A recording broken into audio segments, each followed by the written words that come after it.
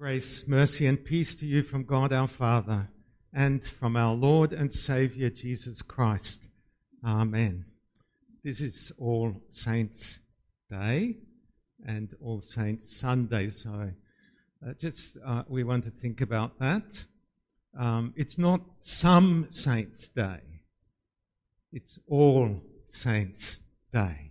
So it includes a lot of people, including living people, including those who have already died and gone to be with Jesus. And I'm thinking about this, the first lesson that we read from the book of Revelation chapter 7 with majestic and poetic words of the vision of John, of the ultimate destiny of those who love and serve Christ. Verse 9 and 10, for example, said, I saw a vast crowd,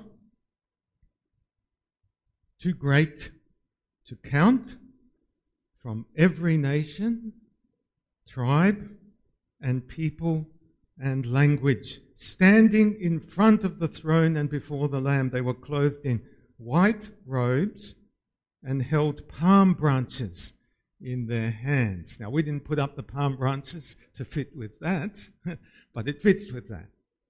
Today, for our service, the first one, they're there for the confirmation service.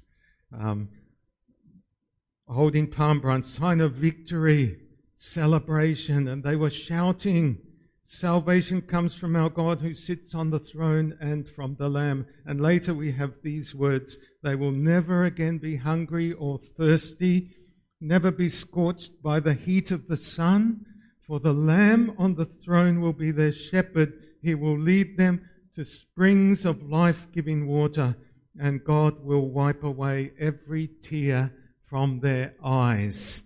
And they are beautiful words.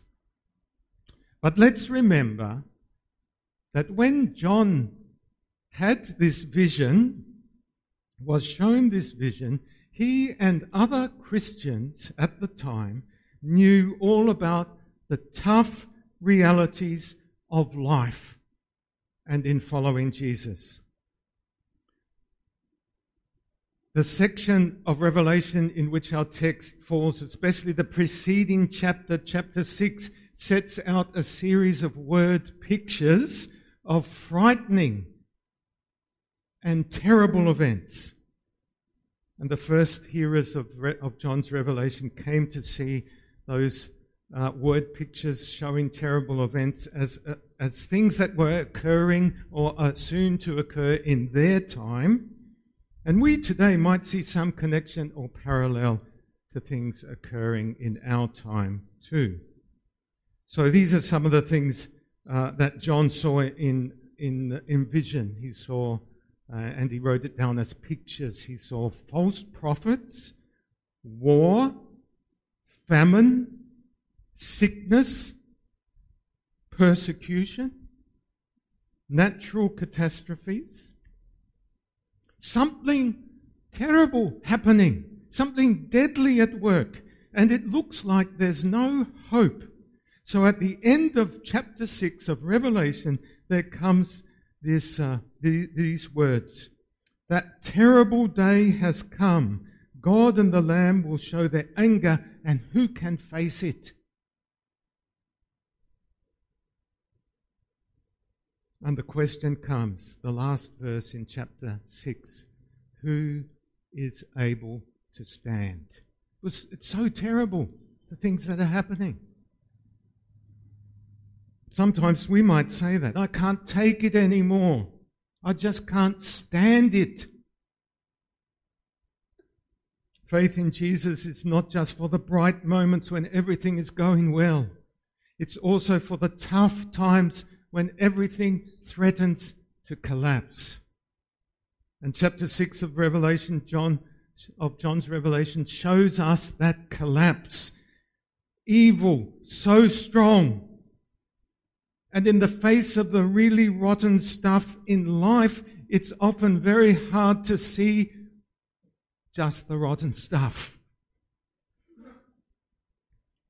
Just when we can't stand it anymore and cry out to the Lord, how long? God assures us that there's more happening than what we can see. There's more happening than the really rotten stuff. And that's what happens to John on the island of Patmos, because John knew how really bad things could be and how bad they could get. But God shows John that there is something beyond the present sufferings of him, because he was suffering there on the island of Patmos. God shows him that there's something more in this visionary experience, in which he saw what was ultimately true. Jesus at the very center of heaven. And John sees him as the Lamb that was slain at the very center with God on the throne. And nothing, not even all those rotten things that John saw pictures of happening and soon to happen, the false prophets, the war, the famine, the sickness, the catastrophes, natural disaster, persecution. Evil is strong, yes, but never does it have the strength to take away the ones clinging to Christ out of God's hands. Nothing could take the ones out of God's hands who are trusting in Christ. No one trusting in Christ is ever lost, ever. John sees Jesus as the Lamb. That's another picture he sees. Jesus is the Lamb that was slain for our rescue and healing. And in the use of that word Lamb, there is always the picture of the crucified. It's a kind of picture that gets to the core of things, because the picture of a lamb is, of course, a picture of a weak animal, something that's not strong. It's not a lion or a tiger or a bear or a muruk, Peter. I'm just thinking of all the footy teams. I've mentioned this before, I think. All the footy teams with those strong names. The Mendi Muruks. We have, that's cassowary. The cassowary, strong bird, Footy team named after it. Every footy team is a strong team name, and the NRL wanted for a time to start off a team in Adelaide. And does anyone remember that? A long time ago. It never lasted. And they were called the Adelaide Rams. The Adelaide Rams. Not the Adelaide Lambs. The Lambs are weak. No one's going to be calling their football team that. So it's a picture of weakness. But John says, yes, God does care, and He's placed the Lamb, that is the crucified Christ, at the center of all things, at the very throne of God. You see, that picture of the very weak lamb is also a picture of, it's got the marks of being killed on it. It's a slain lamb. So it's not just a weak animal, it's a dead one. One that's been killed anyway. It's got the signs of that. No one has ever seen God, but Jesus makes Him known to us, and that's the key, the reality. If you want to know God, if you want to see God, if you want to know that He cares, look to Christ. And that's what we see. So, for example, another picture that's a bit strange is that they're all wearing white robes with Christ at the center. And how did their white robes get white? John in Revelation, he says it, if you go back and read the text, they were washed in the blood of the Lamb. Well, if you think it through, it doesn't make sense, does it? Because they can't get white. You can't get clothes white by washing them in blood. They're not going to get white. So it's a picture. There's something quite different happening to how we think. John is using a picture to tell us that here is a purity, a righteousness that is given. It's a gift from Christ.